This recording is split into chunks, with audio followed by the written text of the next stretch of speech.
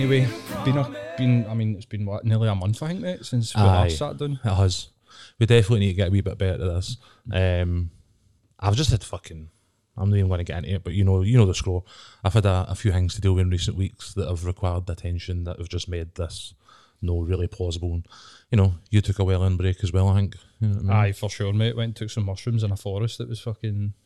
It was it was good, but it was like well earned actually. Like doing I think I'd done like nearly 20 days on the bounce, and gone shooting stand-up comedy on a Friday and a Saturday night with a fucking 5-day week, Monday to Fridays.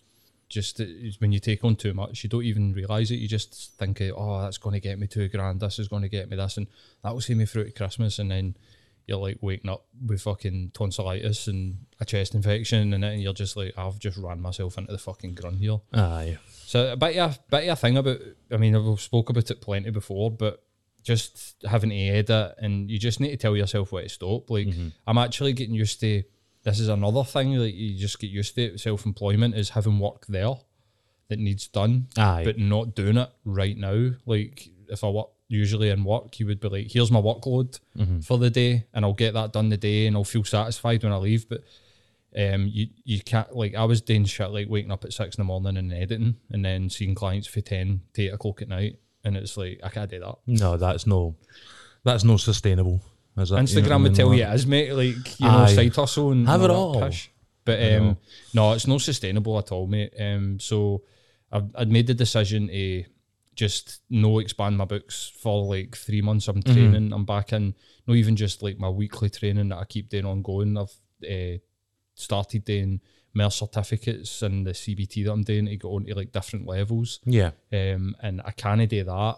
Study, classes, and fucking, everything else that I've been up to. There are fucking limits, isn't there? You know what I mean? For sure, mate. Definitely, like, aware of that after, recent events and stuff like that, you know what I mean? But it's a lot's been on in the meantime. I think probably like the one that jumped out the most at me is, I know we don't talk about football a lot, but obviously the whole Newcastle thing. Mate, aye, fucking hell.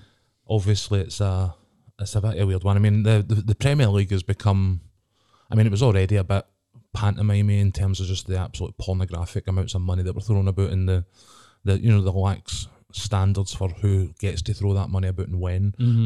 But bringing in the Saudi royal family when they're just openly killing their own citizens in other countries and stuff like that, amongst all sorts of other stuff, is just, to me, just absolute madness. You know what I mean? Like, there was people there that as well, like, did you see the videos of like them? I mean, they were out in the streets celebrating. I can't blame Newcastle fans in a sense, you know what I mean? Like, it's every, like, from a fan's perspective, it's every fan's dream that some billionaire rocks up and wants to start throwing money about in your club. You know what I mean? Like, so there's a sense in which I can't blame them. You know what I mean? Like, they've not went out and solicited this, particular owner or whatever, you know what I mean? Like, it's just something that's happened and they're there. So somebody comes into Celtic and starts throwing £100 million about, there's probably an extent to which I'm going to be happy, you know what I mean? Like, so I'm not too hard on them in that respect. They don't make the rules about who should and shouldn't own a football club. I agree. I don't think Celtic fans would have been out in the streets. I think there would have been protests, mate. I mean, just the fact that we don't even like people that vote Tory on the board, and we protest that. I think if the Saudi royal family, I genuinely think that Celtic, there's a portion of the Celtic support, and they seem to be the real fanatical people that are quite socially aware. What I found really interesting is how those protests very rarely make any difference to the actual business of the board. You know what I mean? Absolutely, but I think that we would be being like, we're not happy about this.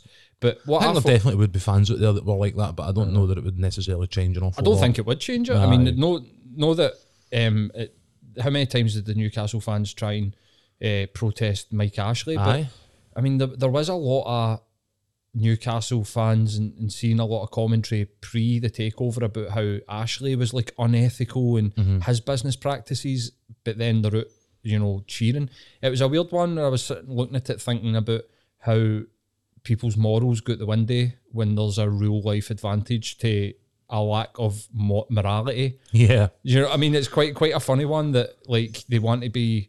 It's very, like, Newcastle's one of the places where, like, Liverpool, Glasgow, where people claim to be really socially conscious, but then they're pretty much out fucking celebrating Adolf Hitler taking another fucking football club. Do you know what I mean? Like in a modern. This is the thing. I think we're like only a few steps away from like an actual fucking Bond villain, like, you know, taking our, you know, whatever, Liverpool and like building a lair underneath Anfield. You know what I mean? Like, you know, we're no far off that as it stands. I think, to be honest with you, like, it's all right for us to sit and sort of like, sit and point at it. But I agree with you, mate. Like, Newcastle fans are just celebrating their football team, getting a new owner and people that are going to invest in their club and maybe, but like the English Premier League thing, which is just basically like you're saying, like buying sort of victory in football's kind of like losing. So we've spoke about this a lot. Like I think a couple of times, not a lot, but football's kind of losing its purpose where it came from. And now definitely it's in just, this country, mate, it's pantomime. Aye. It's total pantomime now. Like it's football teams were always grassroots. They were always about their communities. And I mean, what do these people? They don't not give a fuck. This is basically like dick measuring.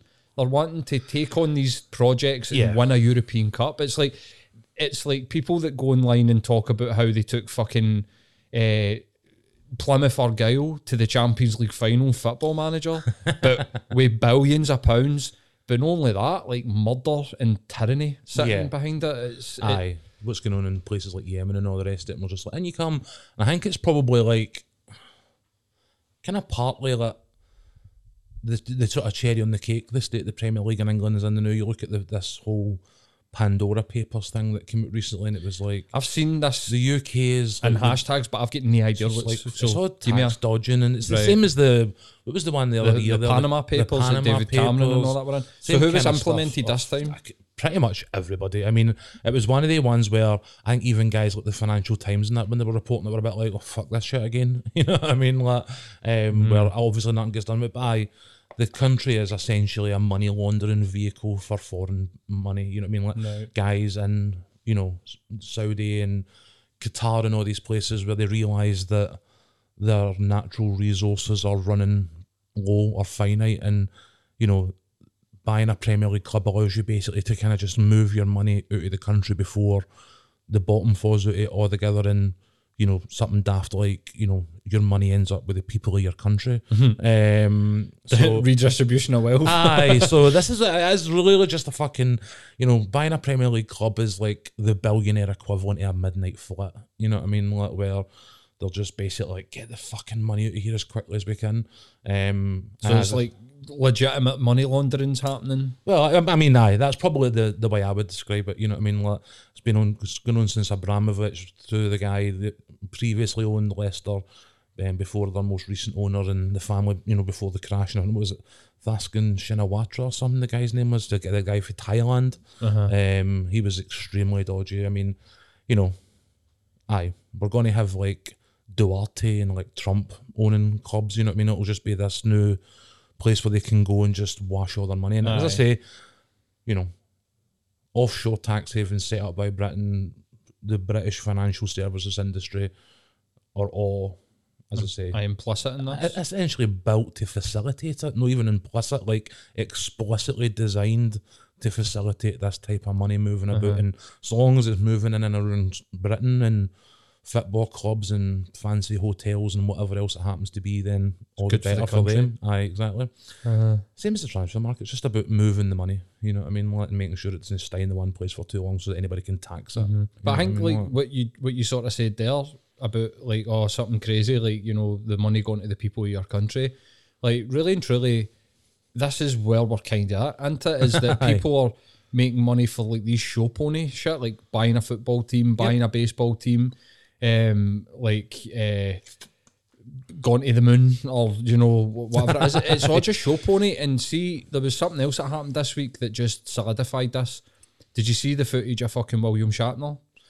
So I did. Right, and like William Shatner had a real moment, was about to have a real emotional moment, human moment on camera. This guy has played a character. He's played the character. I mean, him and Mark Hamill and James Earl Jones, maybe, like, you know, like the three biggest space characters, Kirk and Luke Skywalker. Like, this guy has, Jeff Bezos is clearly taking this guy into space as like a PR event. I mean, the guy's 90 years old. Like, I know they want this to imply that space travel will be affordable and, you know, achievable for everybody. So they're sending 90-year-olds up into space to prove that, you know, the years and years of discipline and training that like Air Force pilots used to have to go through to become astronauts is now a thing of the past because they've made such advances. And really they're like firing a capsule at the end of space and parachuting back down. You know what I mean? Like, the thing that really, like, just watching it is that the guy, he's clearly, it's been an ambition. I mean, he's been imagining being this space explorer for like the majority of his life, and he finally gets to go to space. And we'll say space in air quotes because I'm not actually going to fucking space anyway. I mean, something that's kind of like space. They're doing pretty much what that guy did in that hot air balloon and jumped out and parachuted back down to Earth. It's like a stratosphere or something they're in. You know what I mean? He's having a real moment, and he's having an emotional moment. And then fuck Nugget Bezos comes there and starts squishing a bottle of champagne.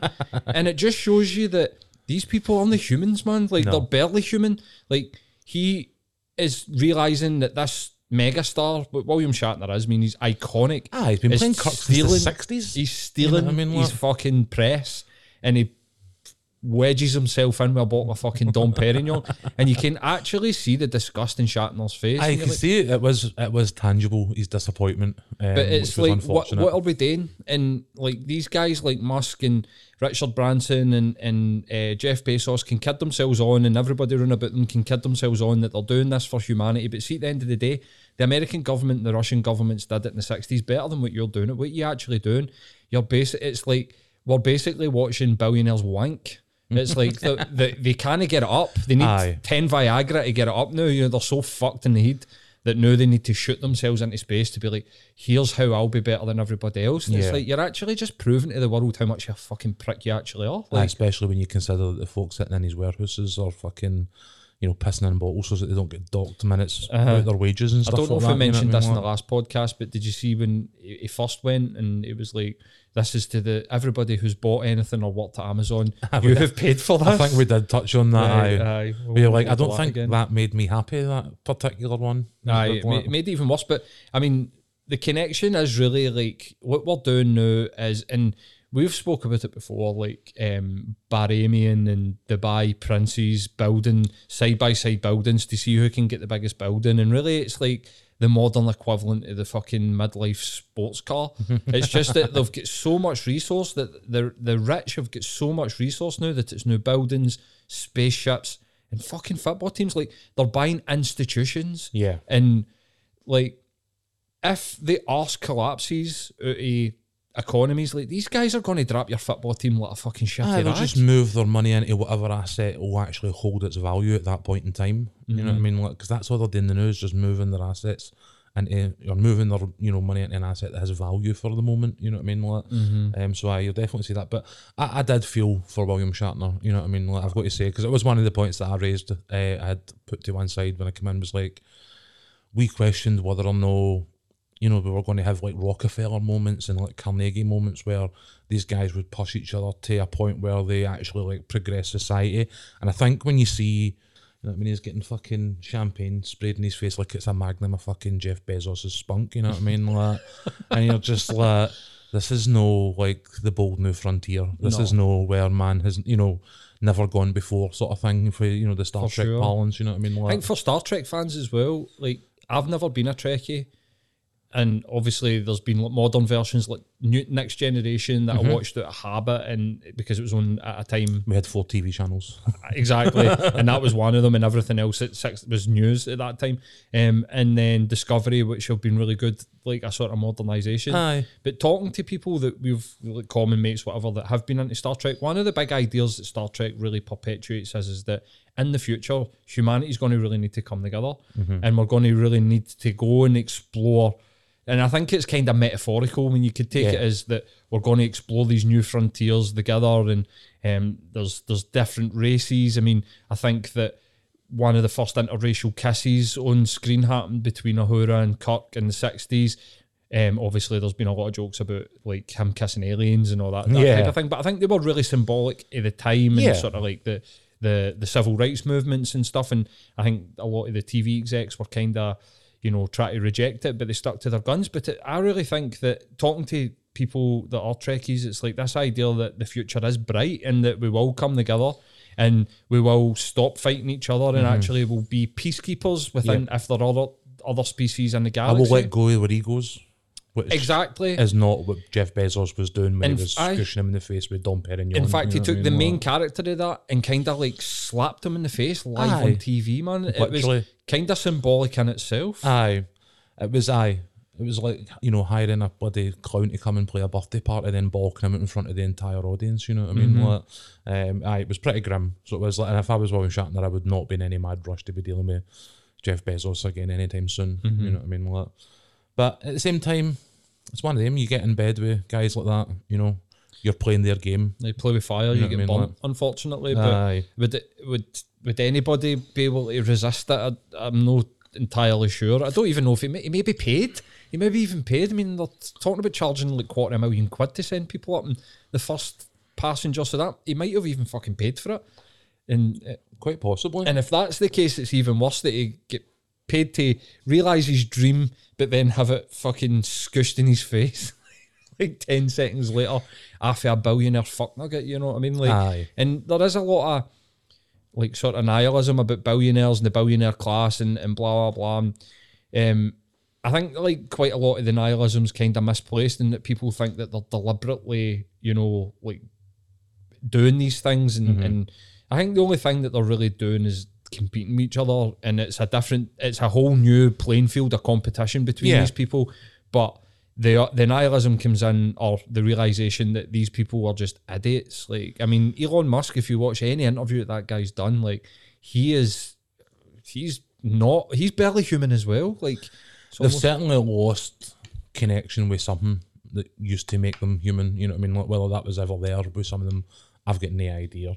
But when you see the types of behaviour that we're talking about now, where it is literally just about throwing money about to, you know, essentially pad your own ego when, you know, you kind of go and buy a fucking carton of milk in some places. You know what I mean? I Like, mean, we've definitely flung ideas backwards and forwards, but how do we stop this? Like, it tax the absolute shit out of them. it needs to end. it totally needs to end. And see, of late, like talking and thinking about this, I hate that I'm starting to like lean towards like one world tax, where it's like we need like one currency, one tax system. Like, this whole compartmentalization is what people do to actually control things and get things their own way and keep the status quo and to break it. It seems like we kind of need to get into a place where everybody gets on the same page, and that there's just a standard taxation that happens. I mean, I can definitely say that would be something that I'd be up for at least exploring. I don't know what the logistics it would be, to be honest with you. You're always going to have places like Ireland or Guernsey or, you know, Cayman Islands, Delaware, all these other places that deliberately, you know, set up their tax structures in a manner that makes them attractive to Look at Texas. these big companies and stuff like that. So It's been like a mass migration of people from LA to Texas, and it's really to avoid tax, because Biden's come in and went, right, well, the state senator that get voted in's like, we're putting the income tax up, and for people, obviously LA's a fucking rich city. Yeah. For people like comedians, actors, media people, that means, you know, no making 20 million next year, it means making 15 million, and they think, do you know what we'll do? I'm going to uproot my family and I'm going to move to Texas. is this why Rogan has moved? Oh, 100%. And some of the fucking vitriol that's come out about why they're doing it, and the homeless people and that, it's like, go away, take your head for a fucking steep, man. You're literally trying to save some money. Like, it's so clear, like, that it's an exercise in saving money. Do you know what's hilarious? They're all moving back. Now that the pandemic's gone, it's been an exercise in mental illness, mate. Like, because now they're all going, oh shit, there's nothing in Texas. I need to go back to LA. So It's like that thing in Get Shorty, where, you know, John Travolta's character rocks up in the Mummobile, the pure people carrier, and like Danny DeVito's like, you're pretty cool, and you're driving one of these like people carriers, and he's like, aye, whatever. And it's just a scene in the movie where it's the last car left when he was renting a car or something stupid like that, right? And then by the end of the movie, everybody's driving about Hollywood in these, you know, black SUV sort of people carrier things, you know what I mean? Like, where that moment of like, you know, the idea infects everybody else. And I think that's what you're doing. They've all fucked off to Texas, now they're all fucking off back. And it's just another like celebrity trend into it. Aye, mate, there's somebody that I follow on Instagram, they've not even got like their podcast studio in that set up, and they're like, stripped out their units, sold their house, took their kids, and they've been there for like 3-4 months, and now they're like, I need to go back because they're having to commute every day For Texas, to LA to get their work done. You're It's like, like, oh. like, I think like during the That in pandemic, itself is ridiculous. aye, You know what I mean? I mean, mate, Rogan's private jetting people at today's podcast in Texas. in Texas. Insanity, like Aye. absolute insanity is happening, and I think it's been COVID that's triggered it. I mean, obviously, like the pandemic's probably made a lot of people take a look at their life and go, I'm not happy with this, I'm not happy with that. But I think it's also, as we're seeing en masse, causing a lot of people to just sort of like their house of cards has crumbled underneath them. Oh, aye. You know what I mean? Did Definitely. you see the footage of the boys in the hospital yesterday? With their Oh, is this legal the ones that documents? were doing they were like the fucking Independence Rebellion guys who were like, I'm here to report a war crime. It was that type of shit, wasn't it? Exactly. Aye. Guys, I mean, I don't mean to be, judgmental, but dudes in fucking Puma tracksuits claiming to be saying that she's got a legal obligation to take it because it's a legal document that and he's serving her papers, and it's like In a hospital. he doesn't even understand what he's talking about. Like Aye. it's insane, mate. He's just regurgitating absolute fucking nonsense. Like they cunts that a couple of weeks ago stormed Edinburgh Castle. We're here to claim Edinburgh Castle back under the rights of the Magna Carta and blah blah blah, and like Oh mate, had like 3 minutes. There was like 10 of them standing in the main sort of courtyard at Edinburgh Castle, being like, "We claim this for the people of Scotland," and it was just the most cringe shit I've ever seen in my life. So it's like, and you get it as well. It's maybe another part of this whole like people collapsing throughout the course of the pandemic that you're talking about, and that hospital thing, along with Edinburgh Castle, along with the even like the Insulate Britain characters that are like sitting on motorways because stopping one person forgetting their ways to school in the morning is the same as fucking saving the planet, and you're like, pick a better fight, you know what I mean? Like, aye. but the actual behaviour of people has significantly twisted in a few folk, like where their grip on reality has definitely slipped, and I think For sure, mate. maybe being locked up in the house for 18 months with only their own thoughts to, keep them has maybe not panned out so well for some folk. You know what I mean? Absolutely, Like, you're so right. You're bang on. I think it's been a combination. I don't even think it's even that sort of like people's own thoughts. I think that there's that, and it's combined with the fact that all our internet channels are all just screaming back positive feedback with any idea. It's not even with nonsense ideas. Like if I've got a bunch of people that believe what I believe in and I cite it out there, they're obviously going to come back and go, "Aye, you're right." So I think it's like people are talking about like one of the big advantages of the internet and blah blah blah is that people can come together and we can find their own people, and it's like, maybe having a mix of people's like a real good thing, because I mean we're even seeing, I mean, people are just shutting down opposite ideals that they believe. It's not even like people can't even critically think anymore. Like I seen something that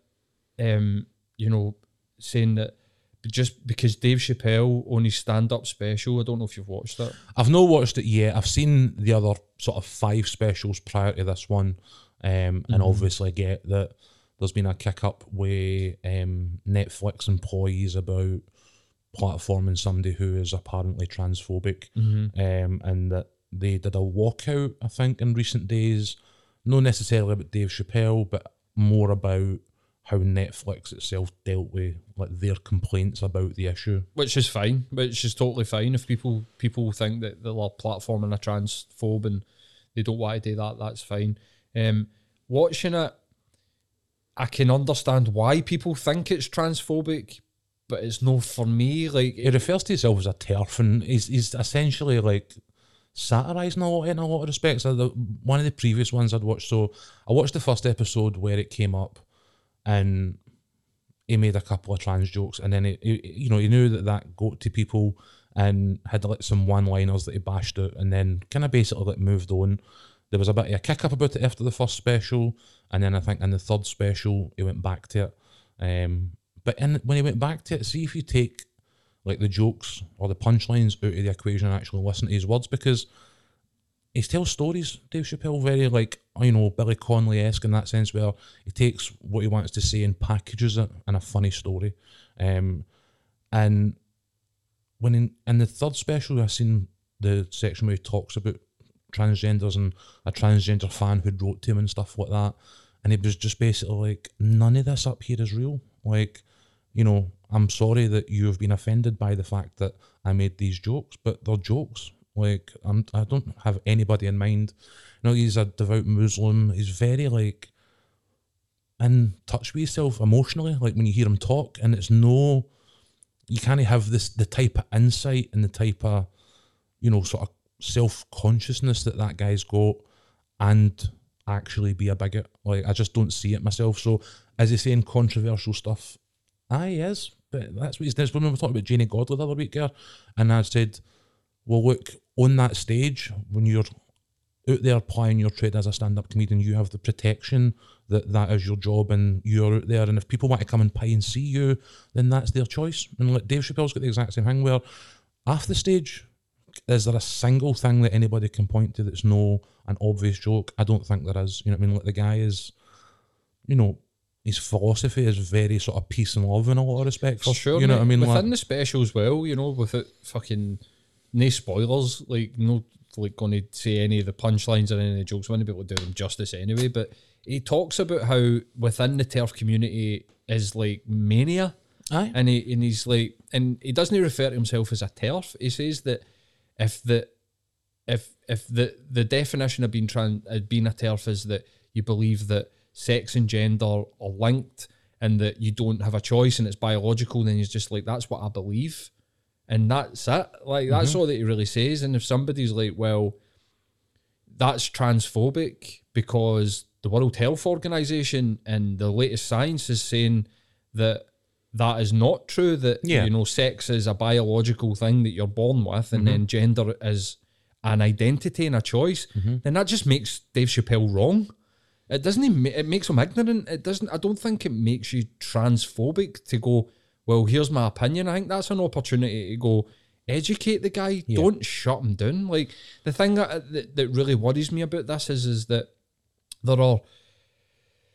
there seems to be a growing, like, a protected sort of class of people, and it's all about identity. It's like, if I am a Catholic, I should be the only person that expresses any opinion on Catholicism. And it's like, it can't be like that. You can't make it so that it's only the people within the community that can comment on the issues within the community, because then you're not going to get any counterpoints. And I don't agree with Dave Chappelle. And actually, when he was sort of talking about it, I was like, kind of like, oh no, like, he mentions J.K. Rowling, and you're like, go and look at what these people are doing online.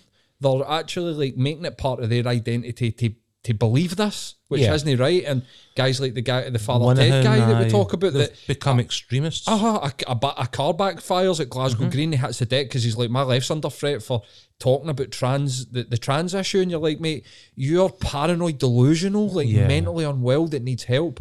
But Dave Chappelle, he tells an amazing story about a trans friend that committed suicide because of the hate that she got online. And he's like, the pronouns, I'm fine with that. You know, it's all this. I don't understand what's transphobic about it, other than expressing a personal opinion that goes against what the science and what the sort of health community says. So he's just wrong and ignorant. It's like, it's just, I think he sums it up best when in one of the previous specials that I watched, where he was like, I'm all for you being whoever the fuck you want to be, but I don't really see how much I need to give a fuck about what you want to be. Like, who you want to be is your business. Like, go and live your life, go and be free, go and express, or, you know, be whoever you want in whatever way you want.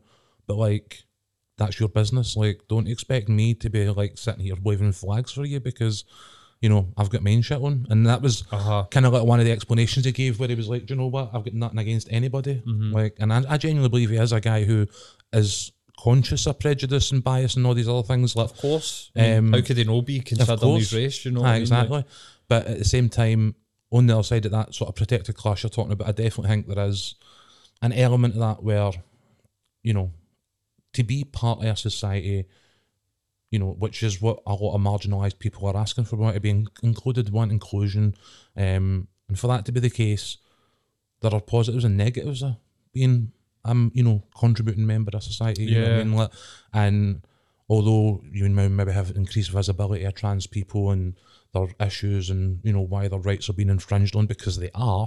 Like, they're, you know, legislatively speaking in the UK and in the US, like, there are huge steps being taken to roll back, you know, legislative gains that, you know, trans and gay people have had. So there is a battle on in that respect, you know what I mean? Like, the fanatical sort of wailing and sort of gnashing of teeth that goes along with it is a bit cartoonish in some respects. You know, like when you think of Linehan and, you know, all the rest of it. And I think, you know, somebody like Dave Chappelle, he looks as though he's gone down the path that these people have went down, and we'll be directly referencing because he will have absolutely done his research as part of writing his actual set. You know what I mean? Like, there's not a word that he says during any, you know, stand-up show that probably isn't like 100% deliberate and like specifically chosen to have the impact that it had, because that's his fucking job. You know what I mean? Like, but being part of society means that if people are going to have criticism, people, so long as it's no abuse, so long as it doesn't wander into illegal, you know, that difference of opinion, that different belief that you're talking about, like, you need to be open to it. You know what I mean? Like, because that's the price of entry. You know what I mean? Like, you know, guys like Chappelle will have had, you know, jokes about race, jokes about politics, jokes about money, sex. You know what I mean? I've watched the guy since like Chappelle Show. You know what I mean? Like, nobody gets a pass, you know what I mean, in terms of his comedy.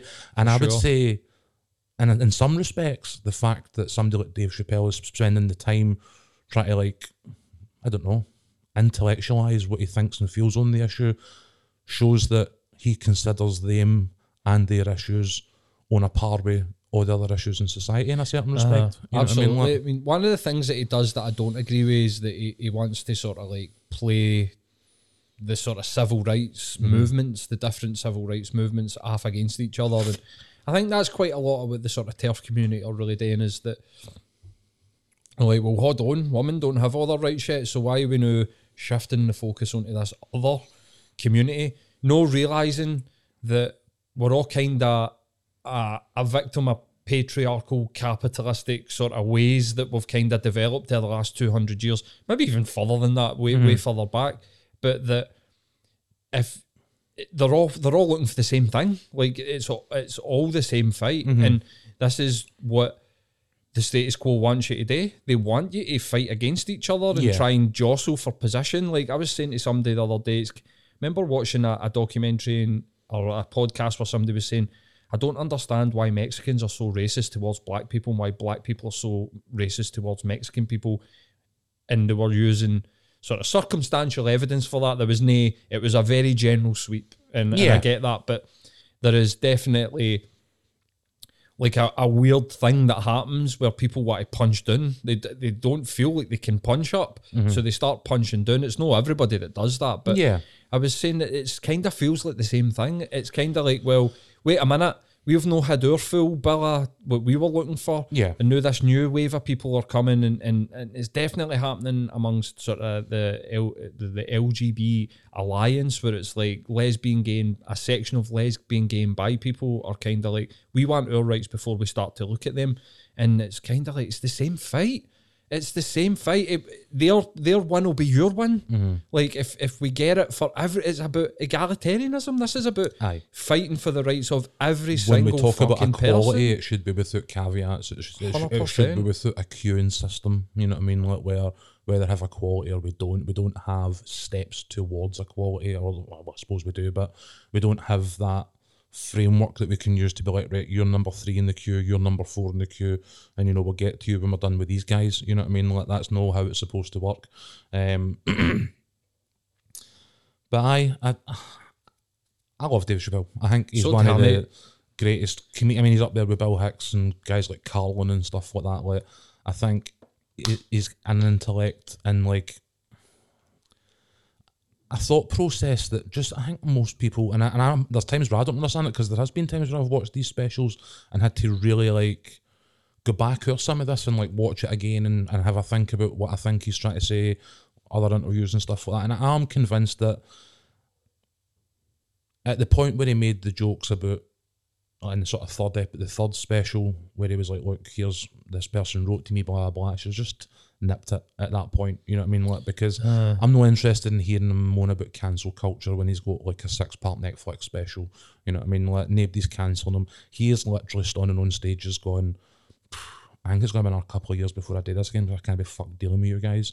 And like, he's, you know what I mean? He's actually going to his audience and being like, I don't want to be here talking to you. You know what I mean? This like, one's, he's kind of saying that this is it. Aye, he says that in everyone, but Aye. so he does. Like, Well, he's called it, did they not call this one the closer. The Closer or But something? I think it'll be the closer of that series of specials. Aye, you I know think what that's mean? his Like, Netflix contract finished, and I think he can sort of like move on. Like, I'm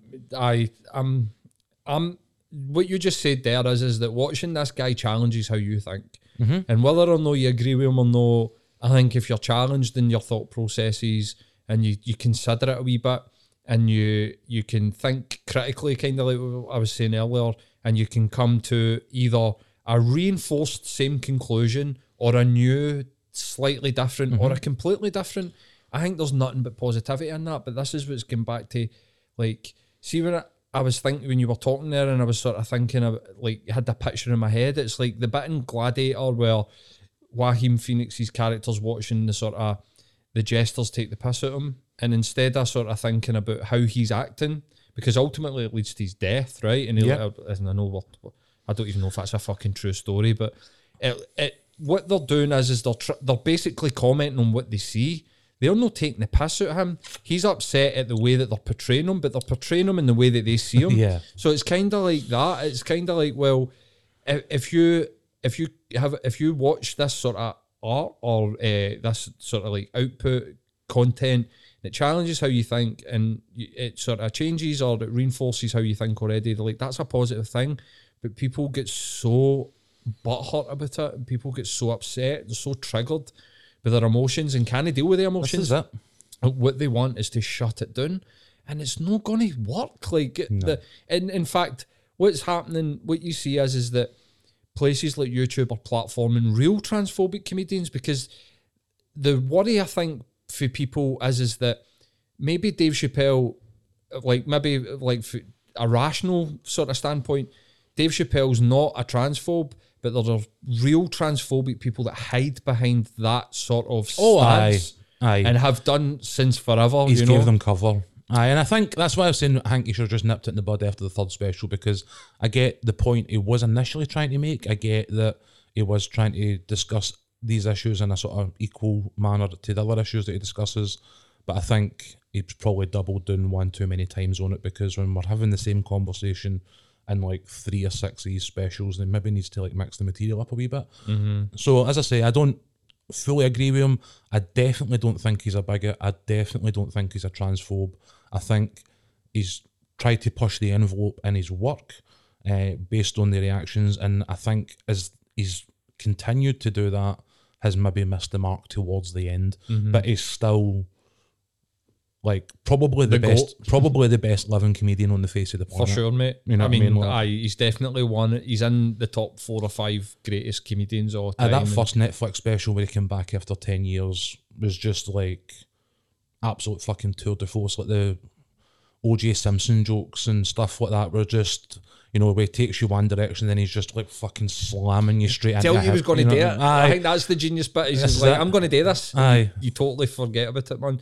So that's the thing, is he's subtle, he's, you know, articulate, he's intelligent, he fucks with the formula, he fucks with the format, and that's why he's good. And I think he's maybe tried to do that in this instance, and it's, you know, it's maybe not panned out the way they've hoped. No hat. You know what I mean? Aye, But again, I'll watch it over the weekend. poor Dave probably. Chappelle's going to go and retire with his 100 million in the bank. and Back to Ohio with his wife and family, where he can just sort of chill and smoke weed and whatever, and you know, it's a hard life. Aye, You know, exactly. So you'd mentioned it. What's these protests called? Insulate Britain. I mean, they look fake as fuck to me. It looks so, I don't know, I don't want to go pure tinfoil hat here, but like 3 pensioners sitting on front of, you know, somebody's school run. I don't get it. It feels like culture war content. It feels like somebody at LBC or the Daily Mail is sending idiots out to go and, you know, get their wee VT footage that they can then throw out on Twitter. You know what I mean? Like, I don't get why a credible sort of climate change organisation would, you know, fuck with the school run and stuff Are they like that. related to Extinction Rebellion? Like, what's the... I've got no idea, to be honest with you, because I found it so hard to take them seriously that other than looking at their videos and being like pure, you know, I've really not spent an awful lot of time on them, because it's like, I've always had, and since Iraq, have had doubts about the effectiveness or even the point in sometimes in protest, because I don't ever really see it meaningfully change an awful lot. This is so even far beyond that, like, you know, even effective protest is something that I have my doubts about. This is completely ineffective protest, and I'm like, it's so ineffective and so like, just, I don't get the point in it, that I'm like, why would anybody come up with this strategy? I don't understand it. I mean, I'm kind of it just like kind blocking of up A roads for, like, you know, rush hour traffic. You're like doing, like, you actually, like, you're not even engaged in what could be effective within that. If you're claiming to be like an environmentalist and an environmental protester, and what, like, you're not even engaging in what would be effective. Like, stopping people driving up and down a motorway is going to do zero for, like, the environmental problems that we're seeing. Like, there's such huge scales. We need actual fucking change, which is not going to get hit by blocking up a road and stopping people fucking driving their kids to school. Getting some retweets off of LBC. 100%. What I did find slightly, you know, how would I, you know, fucking arsehole clenching or what just gave me the fear was the support for people to drive over them. I mean, this is what feels like the natural conclusion to what's going to happen here, or, you know, I hope it doesn't. I really hope it doesn't. But when we've got MPs being, you know, stabbed and, you know, basically murdered for the second time in 5 years, like, the discourse is already extremely toxic in this country, and this is before we start to feel the pinches of real, you know, shortages and stuff like that. You know, we've got the aperitif at the minute where, you know, you kind of get a loaf until, you know, the day after the morrow or whatever. But as all of this stuff starts to kick in, I think that toxicity and that sort of atmosphere is only going to rise as people become increasingly unhappy, especially as COVID seems to be going absolutely off its dinger again, you know, and we're not even really into winter yet, you know what I mean? There's health secretaries like 100,000 cases a day, so what? You know what I mean? Like, so I think things are going to get a lot worse in terms of, like, the discourse and the tone before they get any better. And all it takes is one person to be, you know, heavy on a foot or no quick enough on a break, or somebody who tries to, you know, give somebody a fright and it goes wrang, and, you know, somebody ends up under a fucking white van, you know what I mean? I've seen it 2 days ago. I think it was reported yesterday, it happened the day before. The woman was nudging a 1.5 ton Range Rover Jeep into a pensioner and was applauded. The Sun reported it as a heroic act, and she was pictured by the Sun like a fucking Instagram photo shoot, mate. It was a fucking joke. And what was even worse was the reaction was good for her. And it's like, like, you see, just exactly like you just said there, a slip off that clutch and she would have fucking flattened that old woman. She'd have flattened her. Yep. And it's, the media take on it as like protest being problematic is just a government fucking, like, how into the, like, we need to get rid of protesters. How are we going to do it? We're going to focus our attention on these protests, and people seem to be getting behind it. Just run over them. Just hit them with your motor. She done the right thing. She came out and justified it by saying that, how dare they stop me for taking my kids getting their education? Like, that is a great way to justify it to yourself.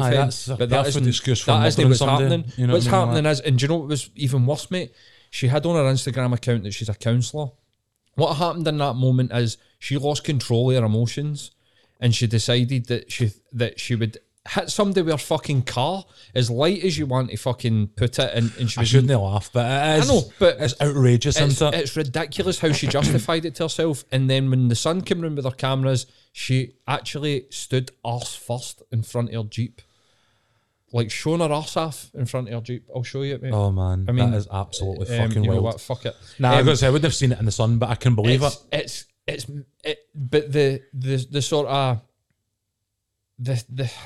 just the response to it, mate. I mean, even people on my Twitter were retweeting it and claps, and I'm just like, where's your head at? Like, you think that it's all right to hit somebody with a car because they're inconveniencing you? Aye. I don't get the point in the protest, personally, Aye. but I don't think anybody should die for participating in it. No. You know what I mean? Like, No. And like you said, I mean, a slip of a clutch, a heavy fit, a malfunction in the car, she would have murdered somebody and she would have been gone to jail for it We're as well. fucking kids in the back. What about their education then when they've watched their mum murder somebody? It's just, you know what I mean? I can't get my head around that. I cannot get my head around it. I can't get my head around what they think that they're doing with the protest, although I can kind of understand, like, you know, if you just want to do something for the cameras, you know. I don't get why the government's even trying to ban protests. It's been completely ineffective for like 15, 20 years in this country. They just ignore people and get away with it anyway. So, like, I don't see why we're legislating. Like, let people go and protest. It's probably no something that we want to hear for, you know, the type of show that we are. But at the same time, that's just my personal opinion, is that I can't remember the last time I actually seen widespread protest actually make a difference in this country. So why we're trying to ban it, or why people are potentially going to fucking die for it, especially in such a ridiculous wee tiny microcosm, you know what I mean? Like getting like splattered across the forecourt in Asda, you know what I mean? Like, because climate change, you know, it makes perfect sense on both ends, you know what I mean? Like, or doesn't it, as the Put case your is, energy into you know what I something mean? actually fucking productive. Like, Then what is you know? productive? We've got this COP 26 coming, and I'd actually asked the question on it where, and this is maybe like my, you know, sort of negativity that maybe is coming to the fore here, but this is another one of these ones where we've got the entirety of human history and summits and, you know, conferences and, you know, blah, blah, blah. And I'm like, so what? And I asked the question on the Twitter, was like, what are the actual goals? What are the objectives of COP26? Because we already have this gold standard Paris climate change agreement in place that some countries don't even abide by. You know what I mean? Like, they just straight up fucking ignore it. So I'm like, other than filling all the hotel rooms in Glasgow for a fortnight and disrupting the entire sort of life of the city, like, what are we actually hoping that COP26 is going to achieve? Because I'm not convinced that it's going to be any more effective than some wee old fucking deer sitting on the road. You know what I mean? Like, I don't get, and maybe it's wrangling me to pour water on it before it even starts. But like, you know, we're going to have the Pope and Biden and Johnson and all these other things. Fly in private jets. Everybody flying all around the world to tell us about how much they love the climate or how much they want to save the climate or, you know, whatever. I wonder if in these situations where the Pope comes to these things, like, I mean, a politician comes to a conference and they'll be sitting in fucking admin rooms and like conference centres and hotels, and, you know, there'll be meetings on meetings on meetings and drinks and dinners and all these other, you know, sort of things that happen at these events. Like, where does the Pope fit in on that? Is the Pope just like chilling in the corner of a room being like, people don't like that? Like, nah, try that one again. Like, where is his relevance to it? Like, the same way folk like the Queen or whatever it is, if she, you know, if she's still here to come to COP in a couple of weeks' time. What's been going on? I seen something about, like, she was wandering about with a walking stick and then she took a day off. And people were like, oh. okay. And then, like, I think Nicholas Witchell was cutting about with, like, you know, the royal correspondent was cutting about in black, and people were like, oh, fuck.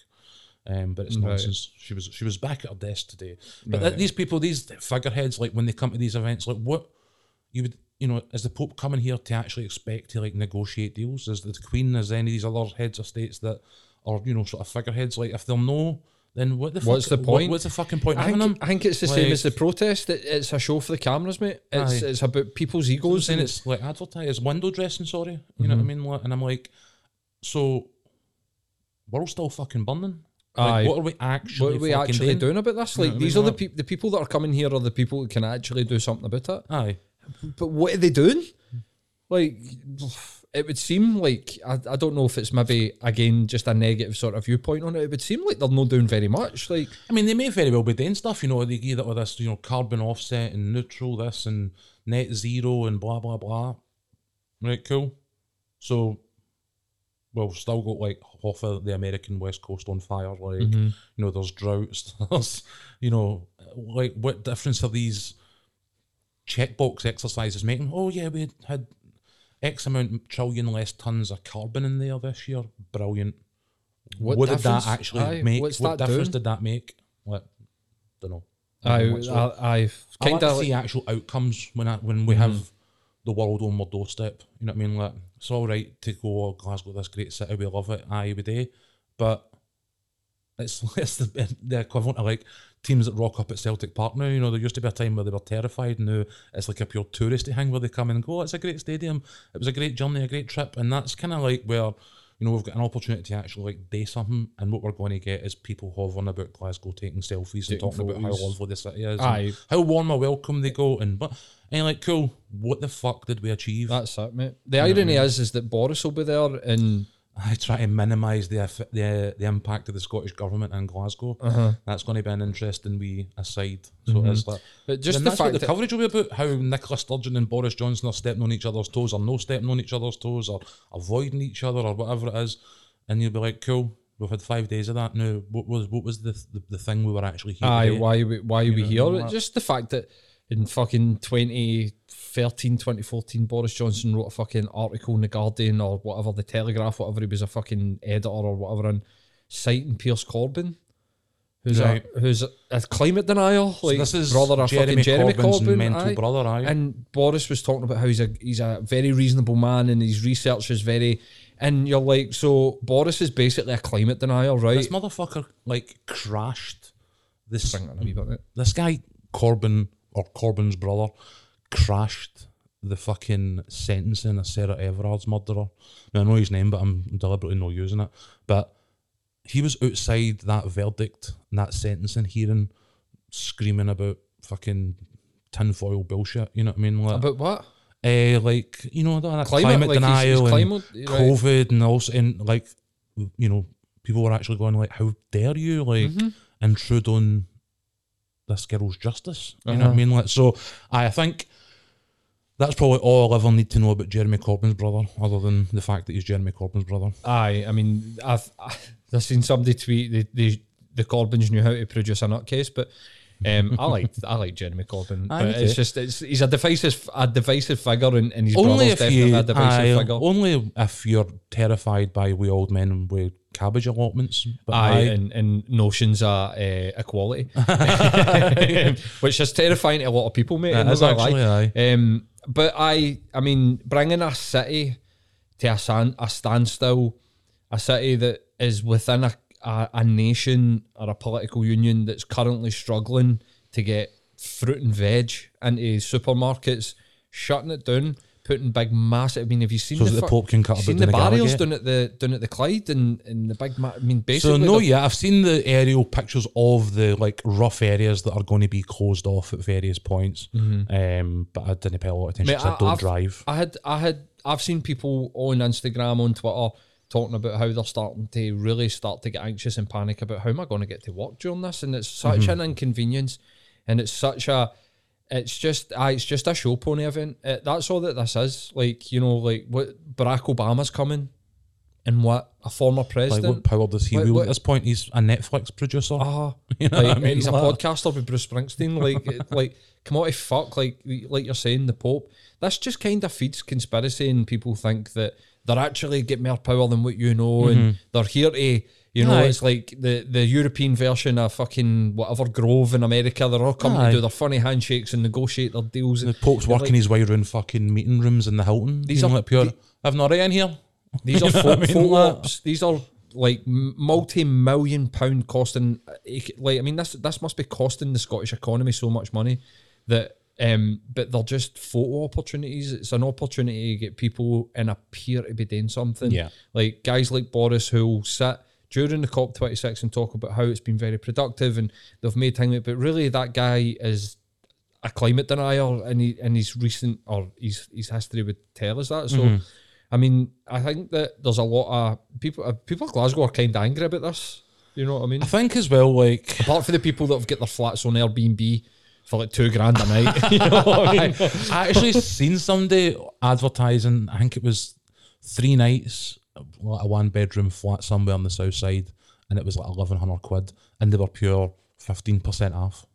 You're like, we're charging fucking cunts £1,100 for like 3 nights in the everybody Southside. hates a landlord, right? Everybody's like, until they can all actually get landlords to are be bad one. until somebody dangles $1,000 in front of their nose and they're like, oh, I'll go to Edinburgh and sit in a hotel for 3 nights. You know what I mean? I'll go back to my mom's spare bedroom. Aye, 100%. Make a man. few £100. Aye, Like, it's weird. it goes back to that sort of Newcastle thing that we're talking about. Like, we've all got these ideas of morality until the actual incentives, the poor incentives, are dangled in front of our faces, and then everything just goes out the window. But that's not. Do you know what? That's not a criticism of the individuals. It's more a criticism of the system that enables it. You know what I mean? Same with the Newcastle fans. Forces You know you what I on mean? in a lot of respects. You know what I mean? Like, my last couple of weeks would have been slightly less bumpy had I actually just fucking shut up and took the money. But aye, Went and stayed with your mum. aye, you know, but aye, that's not how that one panned out. That's So not going to work. We're currently talking to somebody to come in and talk about this, but I mean, what the fuck is going on with guys jumping into nightclubs with fucking syringes and spiking women? aye, it's horrible. I mean, I had a direct experience with it years ago with an ex-girl. Well, she was a recently ex-girlfriend at the time. Where we'd only just broke up a few weeks, but we all had sort of communal mates and people in common, and spent, you know, all our weekends at the garage, and you know, it was still common for us to bump into each other on the regular at that point. You know what I mean? Like, and one night I was in the garage upstairs, and our pals came up and was like, "She's been spiked," and I was like, "What the fuck?" Went downstairs, had a look, and this lassie that was just gone completely, just like a rag doll, and I had to basically take her to the Royal that night, like carry her out the garage into a taxi to accident or emergency, and basically get her sort of checked out the 1 hour, and we're there to like fucking whatever 6, 7 in the morning trying to get her, you know, sort of squared away and back up the road sort of thing. Like, and it was terrifying. You know what I mean? Like, and that was me just there witnessing it. So what you would actually feel going through that, you know, you're out enjoying your night, you're there with your pals, you're feeling safe, you feel comfortable, and then all of a sudden you lose just all control of your bodily function because somebody wants to take advantage of you because, you know, you're asleep because they can't do it any other way. I don't know. Like, it's something that makes absolutely no sense to me, and I think it is probably important that we have this conversation because there might very well be blind spots that maybe you and I have on this where, you know, I've very much been at the school of thought previously, well, that's not me. What the fuck is that got to do with me? I don't behave like that. But again, it's become pretty obvious that the issue is bigger than that. And, you know, maybe, you know, there are like micro aggressions, what the fuck, you know, like blind spots, areas where, you know, we could learn something and actually improve our attitude and be, you know, more conscious of these issues. You know what I mean? Like, up until very recently, I just did not get how terrified women were of being out and about. I mean, you hear stories. We had again another mate that, you know, years ago was a victim of an abduction and stuff like that.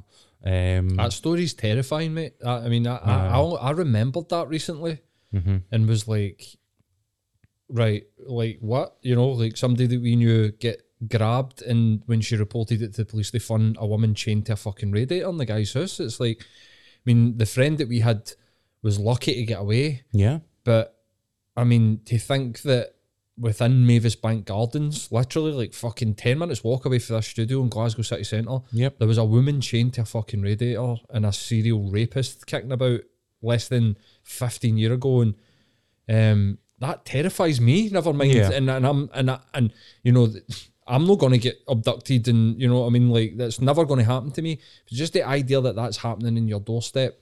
It's kind of terrifying in itself, you know, to think about my girlfriend being out, and I wouldn't think twice about her, like, being like, I'm going to go out with my mates.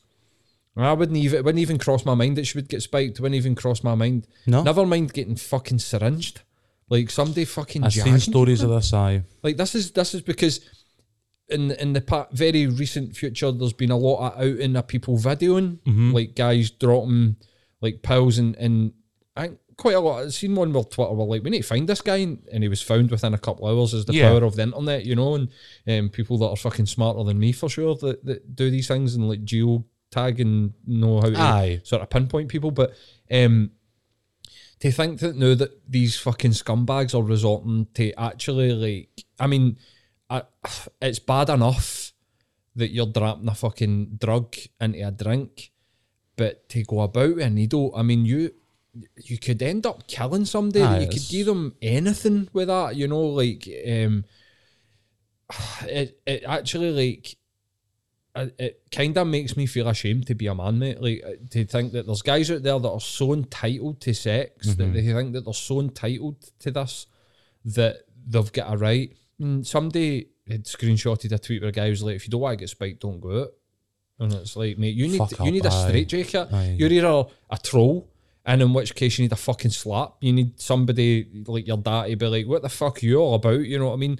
Or you're actually one of these wee fucking incel fuckers that think that they do have a right to it. Some sort of like fucking born right to have sex with women, and like you're saying, you can't even coach yourself through to get the social skills to do it. So what you do is you resort to violence. And like, I mean, see if I found out that one of your mates was fucking jumping about fucking jagging women, mate, I would... I don't even know what I'd do. I'd dread to think about it. I would like to think that I would want to fucking tear their head off, but I think that I would be so shocked. I don't even know how I would fucking react. I'm away in that respect. Like, but just every time I hear people's stories, it gets worse. You know what I mean? I'm just like, this isn't... You know, you kind of forget about it. You kind of like, you hear stories, mates, girlfriends tell you stories about how they've been assaulted. And I don't think I know one female that has went through life without either being groped. You know, on the low level, wolf whistled or comments being made through the stages of jokes and groping, and right the way through to following fucking rape and sexual assault that happens. And that is every single female that I know could tell you a story. And like, it is genuinely our job to speak about this, like, and like you're saying, to notice these micro things. Like, we've had, I mean, I think we did a chat about it in a podcast when we first started, and then between the two years, I doubt any of your mates even listen to what we're fucking talking about, but there was screenshots going backwards and forwards as we started to go, this is what people are talking about. Like, so we're no, we're like, within our friends group, there are people that show these there's never been anything other than, you know, I've seen the pyramid of like sort of rape culture. And it's always been the bottom ring of the ladder that we've brought up as examples to each other to be like, that's a bit of a red flag. But to hear women be like, you know, I need to assume that every man's got bad intentions, because that's horrible, man. Some men do have bad intentions, and it's impossible for us to spot when people have good and bad intentions. That's when I start to go like, okay, wait a minute. And even I've noticed, mate, like when I'm, you know, we're both big men, you know, and we're both quite outspoken and quite confident, you know, very much so, as far as like the spectrum of confidence goes. And I've noticed sometimes when you're walking down the street and you just, people don't even look the road that you're on, and you can actually see the sort of like fear going through them, and you're just like, fucking hell, man, like I don't want to be part of this. Like, no, I want to be part of this fucking solution. Honest, and say there has been times I've been walking, you know, through town or whatever at night and be conscious of another woman and crossed the road or whatever, you know what I mean? Like, made sure I walked by them, you know, overtook them as quickly as I could so that they could see me in front of them rather than hearing me behind them and stuff like that. Those are things I've definitely done in the past, but at the same time, it's wrong that, you know, women live with this type of fear. You know, when we were talking about the examples, like, I think the figures recently were like 1 in 4 women have been, you know, subjected to, you know, direct like physical assault, you know, groping or worse. And it's absolutely horrifying. You know what I mean? Like, I think one of the biggest things I'm trying not to do is think about it in terms of like my wife and daughter, because I think that's one of the things we go, well, I want this to be, you know, a better thing for my daughter. And you're like, no, we just want it to be better. You know what I mean? Like, and I think we definitely need to get into like what we can do. You know what I mean? Like, I think if we can get the guests that we've been talking with, there's also elements of, you know, the sort of police culture and stuff like that we can address as well, hopefully. Because, you know, they're a big problem here in terms of their institutional. And again, maybe no deliberate, maybe it is. I mean, we've had horrible examples of, group chats about Sarah Everard and, obviously, jokey selfies being taken with like victims of immigrants who were killed in London. They were getting posed with selfies for the police, and there's maybe an argument for like that sort of gallows humour where you see all this horrible stuff every day. Part of how you cope with it is to joke about it in the privacy of your own wee clique, your own wee group, or whatever it is.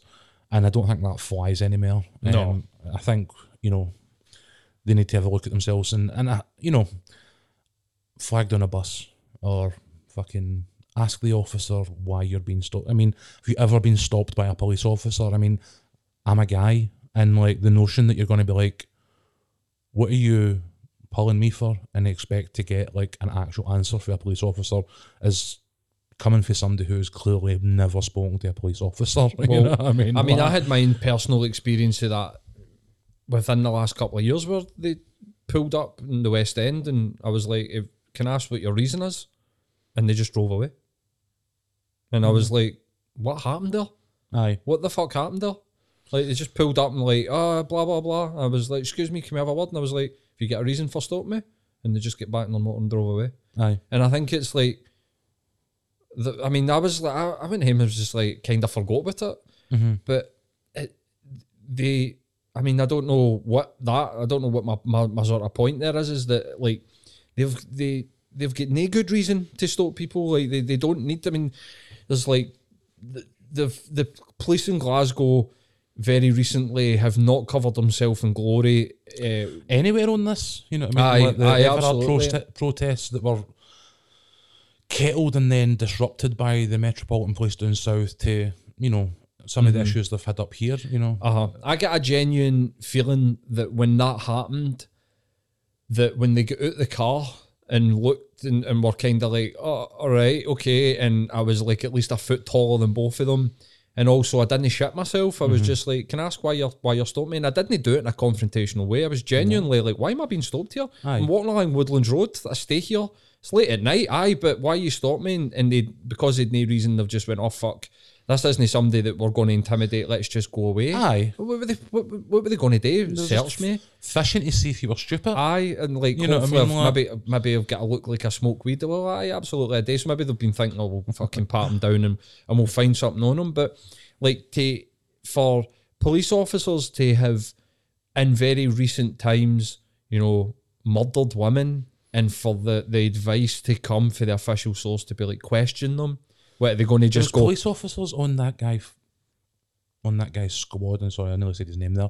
There was police officers on that guy's squad who were giving character witness statements in his defence. And he had the nickname the rapist. Mm-hmm. Did they know? Like he was the creep. Right. And so I hadn't heard that. There was like a thing about when he was doing his training, they referred to him as the rapist. That was like his nickname, and he was like the creep of the squad, and yet they still come out and defend him.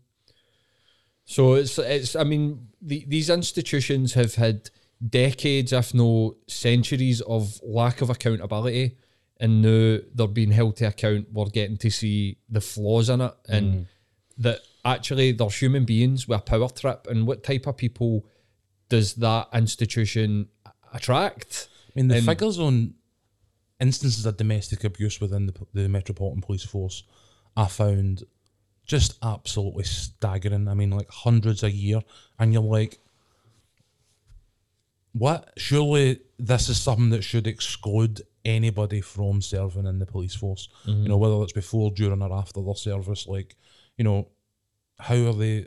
Because there's clearly are still guys who have been involved in domestic abuse incidents are still serving on the force. Mm-hmm. You know what I mean? Like, and I just don't get how that's even possible, and how then the public can then trust that these guys can then be relied on when, these situations occur. But again, hopefully that's stuff that we can get into down the line with the guests we've got lined up.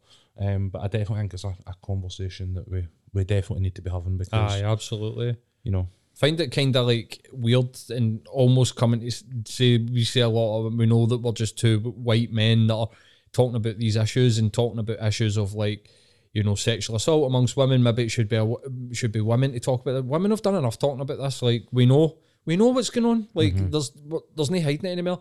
It's your responsibility, I think, to hold other men accountable. And any guy being like, well, it's no me. And it's like, but it could be you. And even it's just like the realising racism thing, that. it's no, when we had the Black Lives Matter, it wasn't about being not racist, it was about being anti-racist. And I think we're having that type of sort of watershed moment in terms of this conversation as well, where it's no me needs to be, what am I doing to make sure that it's not any is? You know what I mean? And we're going for being no involved in rape culture to being anti-rape culture in the same way that we went from being no racist to being, you know, anti-racist in the last year or so.